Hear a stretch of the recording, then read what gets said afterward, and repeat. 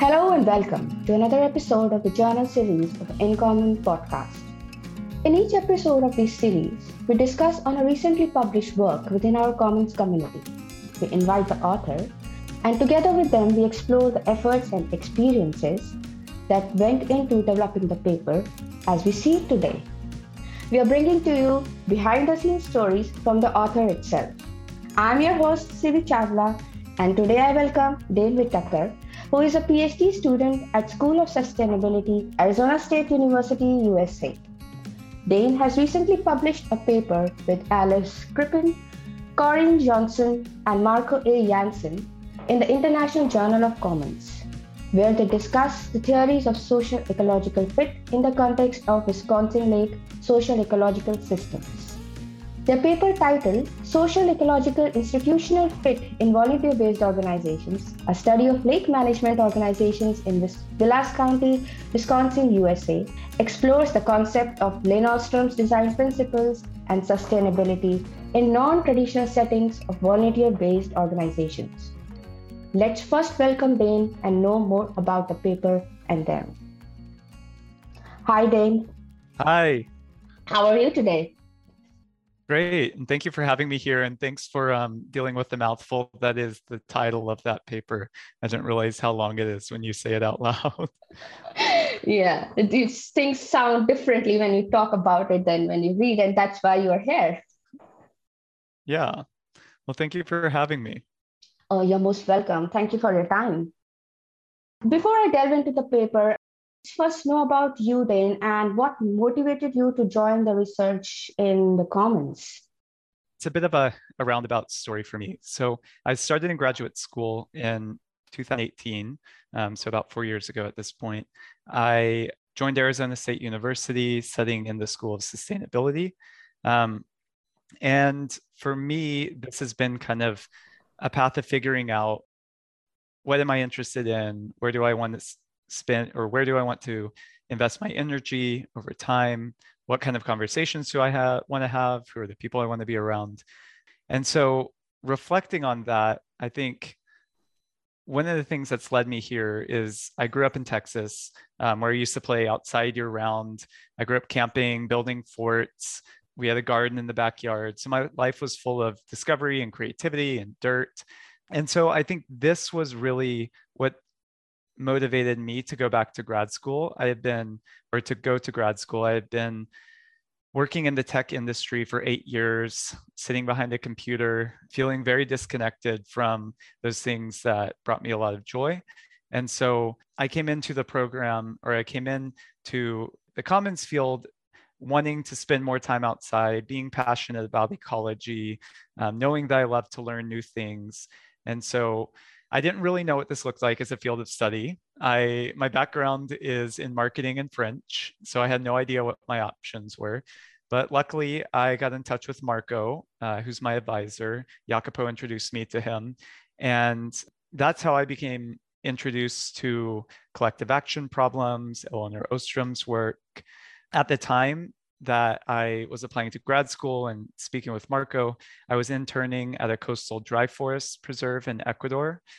And while I was there, I was surrounded by agroforestry. I was working in forests. I was working with farmers and ranchers.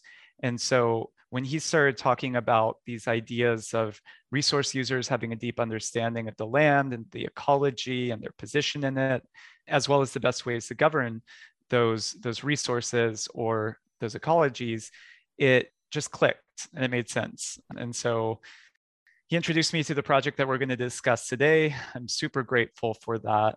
And this project, I think, really is what has kept me in graduate school and focusing on the Commons, getting to work together with freshwater ecologists and economists and social scientists to think about these questions of lake and watershed governance and how do people and governance systems adapt to changes in their landscapes, and how do you design institutions, or how do institutions emerge that match the conditions of a particular landscape and group of people and set of problems. So that's kind of how I've gotten here, kind of roundabout way, and I'm grateful to be here and learned a lot through it. And I'm excited to keep learning. Definitely, it's a fascinating story. And I understand you moved from marketing and French background to sustainability and commerce background. It must have been a steep learning curve in certain ways. I must say, welcome to the outdoors. Thank you. You also said that this paper is part of your PhD. So can we know more about like where does it exist in the entire PhD? Yeah, so this was a NSF funded couple natural human systems grant.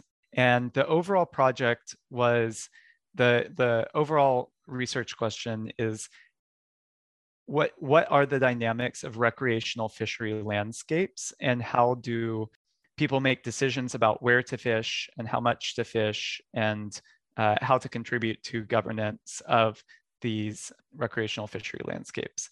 And so I came onto that project as a master's student, and this research is one of the streams of work. There are about 7 or 8 different streams of work within this project, and this was one of them, with the idea that through studying the organizations that manage and govern these lakes, we could learn about how decisions are made about who has access, who doesn't have access, how much resources to invest in provisioning the infrastructure. So in this case, the infrastructure is the lake or the fish, and monitoring of the lakes to see if there are new invasive species being introduced and whatnot.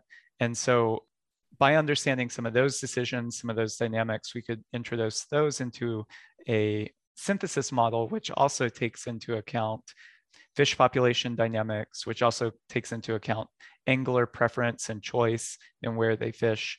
And so I guess in relation to my PhD work, this paper was built off of my master's thesis. And through doing these interviews, it opened up a lot of new questions that now I'm pursuing in my dissertation research. Thank you for putting it in the perspective where it comes from. And it's very interesting to see here we are focusing on recreational fisheries instead of traditional commons research, where the focus was on the resources, where resource users were comparatively more dependent on the resource for their livelihoods. And there we come to the idea of volunteer-based organizations. I also understand that it's very different, like what we were discussing previously. It's not something that has been researched a lot along in context of commons research or in context of the design principles. So what were the challenges that you faced? For example, I would say what were the difference in these volunteer-based organizations in terms of, say, collective action, or maybe collective action dilemma, or anything else? Totally. So this again is something that I've struggled with a lot, is understanding how these organizations fit into the scholarship on the commons and common pool resources. And the reason that this has been a challenge is lakes in Wisconsin are public domain. They're managed by a state agency under the public trust doctrine, so for the benefit and use of all people within the state. And then if you think about management and conservation of lakes, a lot of the actions that need to be taken are taken by individuals on private property. So things like buffer zones around the lake, choices around whether to use fertilizer or not, cleaning your boat before launching it into a new lake so that if there's any invasive species on it, those don't move into that lake as well. All of those have to do with individual action related to private property. So I guess instead of thinking about this research as commons research or maybe common pool resource governance, I've thought about this as institutional analysis and the study of how people work together to solve collective action problems. And I think that the tools that Elinor Ostrom and colleagues and this tradition have developed are useful for answering those questions just as much as they are for answering questions of common pool resources. And I think we see that, or we did see that in this research. So the same types of collective action problems that are challenges for common pool resources are also challenges for these lakes. So things about provisioning challenges, who's going to monitor the boat ramp to check if people are bringing invasive species into the lake, who's going to show up at volunteer days, who's willing to enforce the rules that are set by the township or the lake or the state. And so a lot of similar challenges that you see in common pool resource governance also show up here, as well as appropriation. So how the lakes are being used, and the fact that like a single person can affect the health of the ecosystem for everyone and everything is an example of appropriation challenges that we also see in common pool resource.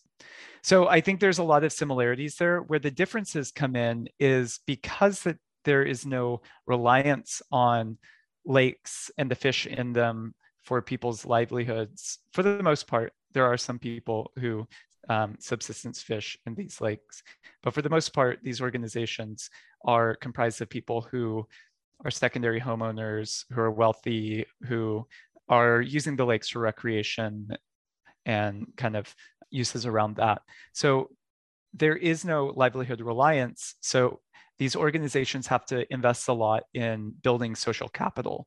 So they have things like annual barbecues, boat parades, water skiing competitions, even like board members going to new residents' houses and welcoming them and saying, this is the importance of being respectful in the way that we share the lake with others, both people, animals, plants. And we would love for you to get involved in this organization, and here's the work that we do, and here's how you can get involved. So the cost of this, building this social capital, investing this time in getting people to understand the value of the lake is something that's often borne by just a couple of people. And often they're doing it for 5 years, a decade, because no one else is stepping up to volunteer.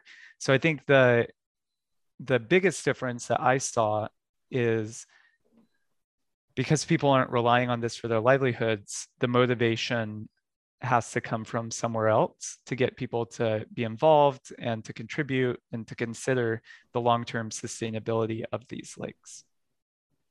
That is very important, actually. And also, if I say in terms of the design principles, you're kind of extending the design principles from their traditional settings to new settings of volunteer-based organizations.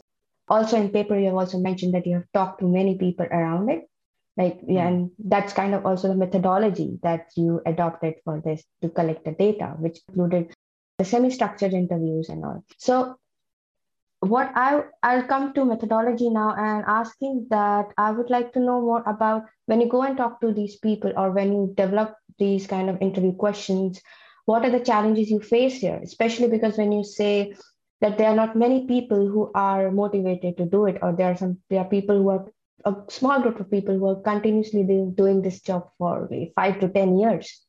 So what are the challenges you face on the ground when you are preparing and interviewing the people involved in these organizations? Yeah, so there's a lot, and some of them aren't specific to qualitative research. I think there's general challenges with research, and I think for me, they're top of mind, especially in qualitative research where you're talking to people and asking them questions.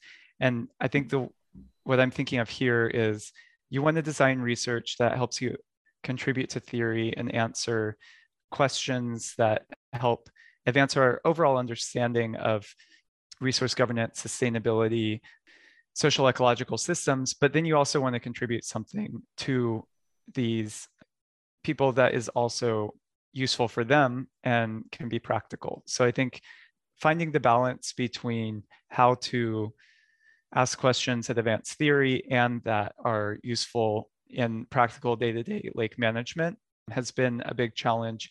And part of that manifests in how you ask the questions around the design principles.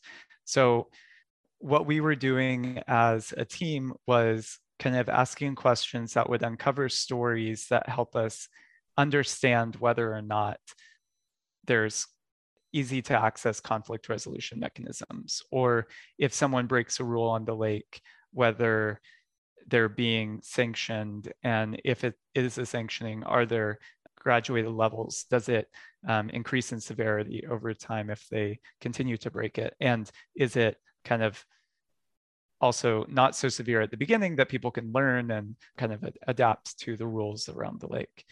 So a challenge is asking these questions in a way that gives you consistent comparable data. I use comparative analysis in my research. And in this case, we're trying to elicit structured data that we can use to compare 31 organizations and make some statement about configurations of rules, biophysical conditions, and attributes of the community in relation to certain outcomes, in order to say something about what are kind of the sets of conditions that can lead to the outcomes that people state. And so I think for me, a lot of the challenges come around asking specific enough questions that also are understandable by people.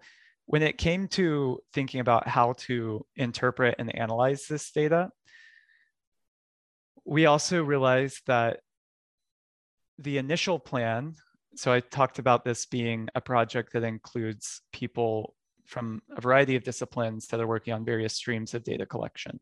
So the initial plan was I would collect information about the lake organizations. There was a team who was doing electrofishing and lake chemistry data collection. So they would be able to say things about the fish population, the conductance, the dissolved organic content. There was another team who was interviewing anglers and asking them questions about angler preference. And then we were also interested in things like building density around the lake, because we know that shoreline development is one of the things that impacts water clarity and things like that. So then it came to understanding that the other teams had run into challenges with their data collection, and so had data on about half of the lakes that we interviewed with as lake organizations. And so we had to find other data that we could bring in to understand the impact of some of these contextual things on the outcomes in these lakes. And so that's kind of where the theory of social ecological institutional fit was driving our questions. We wanted to understand whether the social conditions, whether the ecological conditions, and whether the rules that lead to success as defined by these lake organizations. So we asked them, what are your goals? And then we found ways to assess how they were performing on those goals. So it ended up being a lot of integration of different data sets. We pulled from 6 different data sets to put this together, a lot of data transformation and cleaning in order to be able to do that. And what we had planned to do was just talk to the other teams on the project and use that data. So it ended up being a little bit different. Yeah, kind of the question is, because design principles, as you said, were identified in a different kind of settings, and to transfer them into these settings, to translate them, they need to be defined more clearly. And what I understand that it emerged, like the definitions emerged with their interviews, like as you went on taking interviews, or was it like that? Or you had some idea on your mind, or you were already clear about how to translate the theory or the questions that you're going to ask that are grounded in theory to the people that are on the ground? So how did you move from that? How did you do that transition? Yeah, so this was one of the exciting parts about this project. It was an opportunity to collect at the same time a large number a mid-sized number, a large number to me, 31 sets of observations about the design principles through primary data collection. So historically, the way that the design principles have been studied is through secondary case analysis. So going back and coding the cases once they've already been published or already been collected. And this had been done, primary data collection had been done a couple of other times. A group at FES was working on this. Hoon does this with fisheries in South Korea.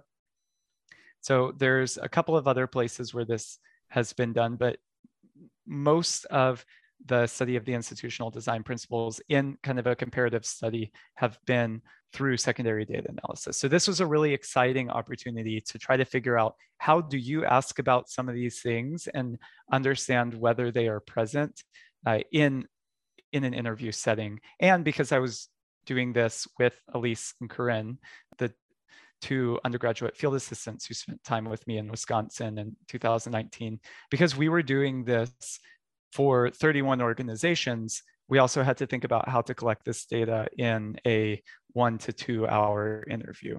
And so I think there are challenges to using secondary data, like data completeness, or someone might talk about something but have understood it differently in the way that they wrote it in the research than what you are, or if you're comparing two cases, they might operationalize an idea differently in those two cases.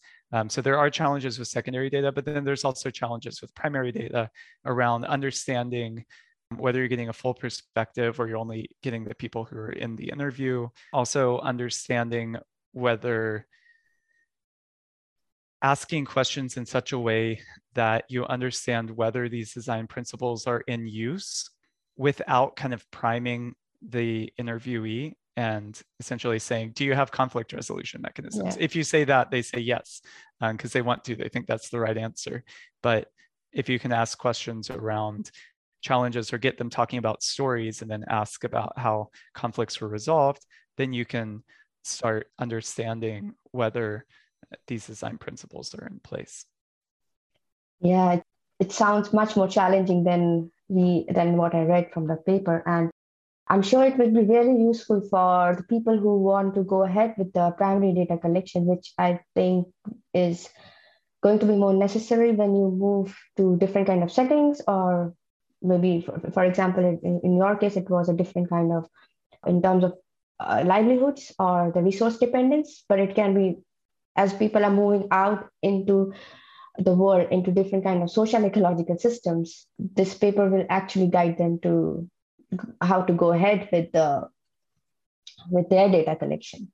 Thank you, Dane, for explaining your experiences and explaining in detail how you went about working in the interdisciplinary team, which is another challenge, I suppose, because everybody comes with their own set of definitions and their perspectives. And one challenge is on the ground and talking to people. Another challenge is that everybody from the team should be on the same page, or you are trying to, I have come across this thing that you're trying to talk about something, but you may have the same meaning, but you have the different words to explain them, and you end up having some kind of, like, it takes a while before you understand each other's, if I say, language. So do you have this problem with the different teams that you're working with? I think where the difference is more in what were the challenges around our data collection. So during the field season of 2019, there was a group of us who were living in northern Wisconsin and all working on collecting data for this project. And so where the limitations and where the challenges were around collecting the data differed by the different teams. So for example, with lake organizations, there has to be a lake organization on the lake. I have to be able to find their contact information, and then they have to be willing to speak with us in order for us to collect data about that organization. And so a lot of the challenges were about scheduling and reaching people and finding contact information, and then ultimately also managing a conversation. We were doing group interviews, and so having somewhere between 3 and 5 people in the room and trying to steer conversations in such a way that we ask about all of the design principles and all the other kind of questions we were trying to collect data on was often challenging. So those were the challenges we were dealing with. The electrofishing team, on the other hand, have a 1-ton boat that they have to launch into the lakes in order to do their data collection. And so if a lake has a road that's pretty inaccessible or has a ramp, boat launch ramp that's too steep or doesn't have one at all, or if a lake is too far away and it would cost a lot in gas to get there, those are the challenges that are kind of coming up, that they're coming up against. And there was a period of time when the circuits weren't working on the lake or on the boat. So it was out of commission for a week and they couldn't collect as much data. And so they had to rethink their data collection schedule. So it's a different set of challenges. And then if you're doing creel surveys and talking to the anglers themselves, if it's a rainy and blustery day and that's the day that you're collecting data on a specific lake, there's probably not going to be people out there. And so you will get different information. And so they have to think about how to account for weather in their analysis and in their models. So all of, I guess, within this project, for me, it was less about communicating different terms, and it was more so about empathizing with the different challenges that people ran into. And when people are coming in tired and wet and exhausted after a day in the field, and we say, oh, we went to a coffee shop and coded our interviews that day, there was like some frustration against us, but then also they were also spending time with their best friends in the lake, and we were dealing with or interviewing and working with people who maybe were grumpy or in a bad mood or were challenging. And so it was more interpersonal challenges where their challenges were more physical, but we kind of had to understand that from each other when it came time at the end of the day to cook some dinner and relax on the couch. It looks like that you had an adventure of your own, and it's kind of building up on a social capital of your own in this project. You also mentioned, before I go ahead, I should say that we are almost at the end, and I'll not pick your brains with more questions. I'll just stick to one or two more. Okay. So one question is about, you talked about context, about the social and ecological context here, and also you have mentioned in your paper. So can you talk in detail about how context plays an important role in these kind of settings, and relate that context to a very interesting term that you've used in your paper is equifinality, and also if you can describe more around equifinality. Yeah, so let me start there. Equifinality is this idea that there are multiple ways of reaching the same outcome. And what I mean by that is, in order to have high water clarity, a lake might be a spring-fed lake that has not a lot of development or people around it and happens to have a lake organization. So the water clarity could largely be defined by the morphology of the lake. Whereas in another case, there could be a really clear lake because people have taken time to have limited shoreline development. They understand the value of the shoreline buffers. They're monitoring and keeping invasive species out. So there could be different approaches that lead to the same outcome, which I think makes sense, right? It's a truism. Yeah. Like we all get that. And so equifinality is the idea that some analytical methods allow for equifinality in the outcome that or in the analysis that you do. So qualitative comparative analysis, QCA, which is what I use in this paper, is a way of looking at sets of conditions that lead to a specific outcome. And so in this case, it's a really nice way to consider different approaches that people can use to lead to the same outcome. So it's kind of a counterpoint to the term panaceas or one-size-fits-all solutions. And it's also a really nice way, if you include conditions that are social, ecological, and institutional, it's a really nice way to study social, ecological, institutional fit. Because you can look at how these different types of conditions and specific conditions lead to the various outcomes. Also, if I'm not wrong here, is this paper being considered by the local government there? Is that true, or is this has uh, Say that what I again. was asking was, is this paper has some, like, does it already have some audience in the government, in the councils there? Yeah. So this research we did in close partnership with the Wisconsin Mm, Department of Natural Resources, with the University of Wisconsin Extension Service, with Vilas County Lakes and Rivers Association. So we're talking about them in the design of this, in the testing of the protocol, and after we had the results. And then we've also spent time going back to like the Soil and Water Conservation Department meetings and sharing the results and speaking with them. We've turned this into a popular science kind of article that compares lake organizations to cookouts and talks about how everybody kind of brings their own thing to the cookout, and it's useful to have variety in what people bring, but also it's helpful if everybody brings something.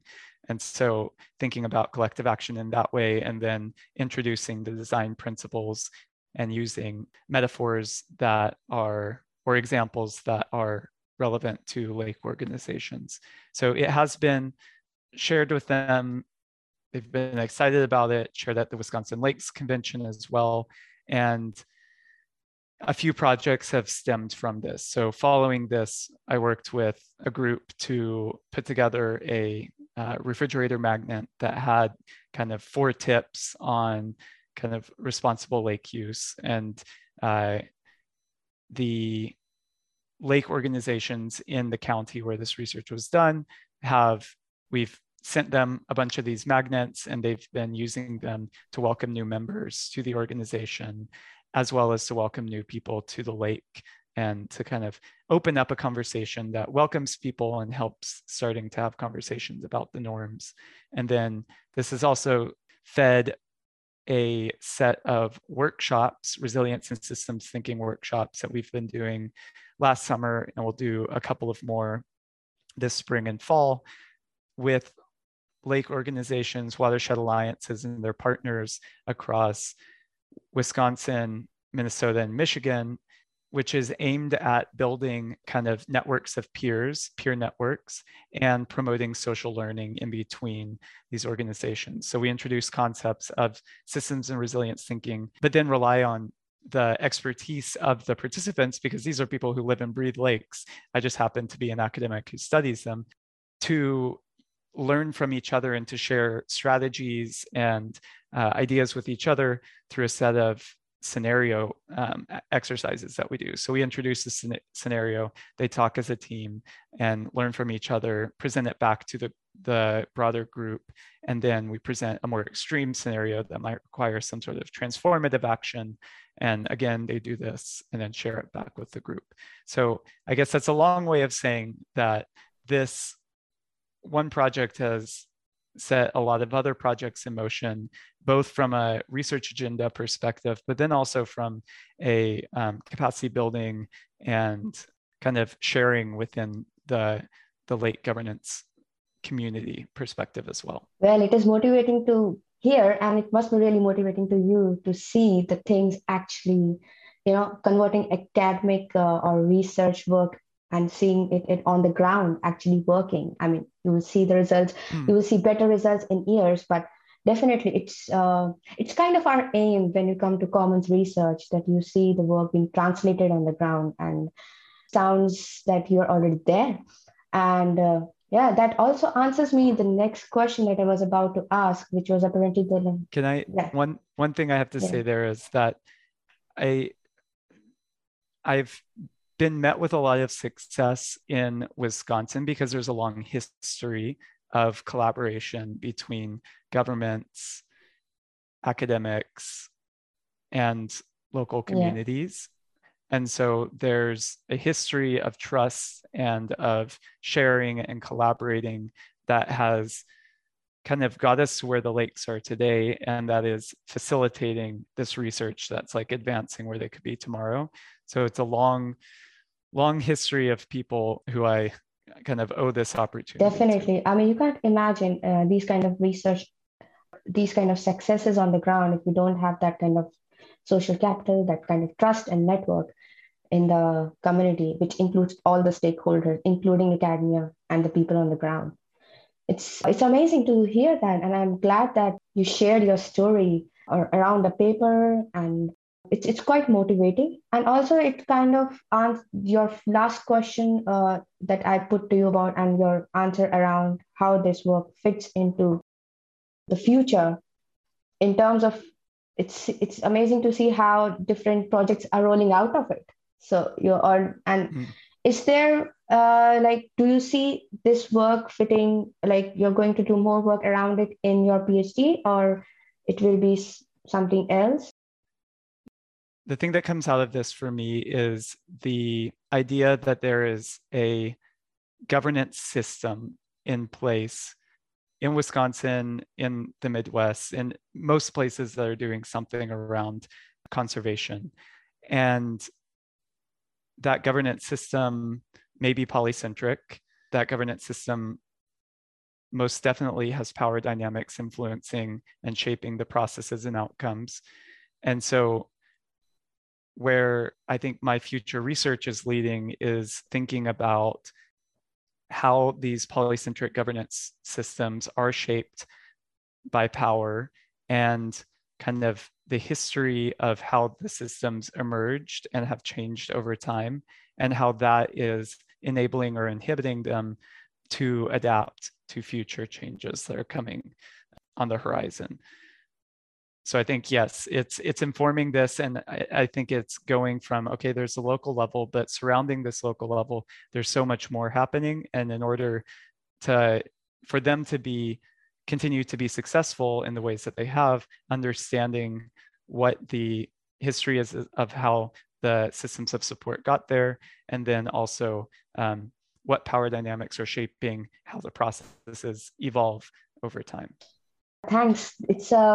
It's amazing to hear all the story, how it connects to different things and to your PhD. And yeah, it already sounds like a lot of work, but I'm sure our listeners and myself will be happy to know what more you're doing and to see more of your publications in the coming future. And with this, we come to the end of the interview. I have tried to cover some points around your paper, but if there is something else that you want to discuss, or there's something that I've missed, you're most welcome to talk about it. Thank you, Sivi. I think this was a really awesome opportunity. There's nothing else I can think of right now, but really appreciate getting the opportunity to be on here and love the work that the InCommon podcast is doing. So thank you for having me. Thank you, Dale, and thank you for summarizing your very important research on institutional fit. I thank my listeners for tuning in. So you are listening to Journal Series of the InCommon podcast. You can listen to this and other episodes of our podcast or visit our website, www.incommonpodcast.org.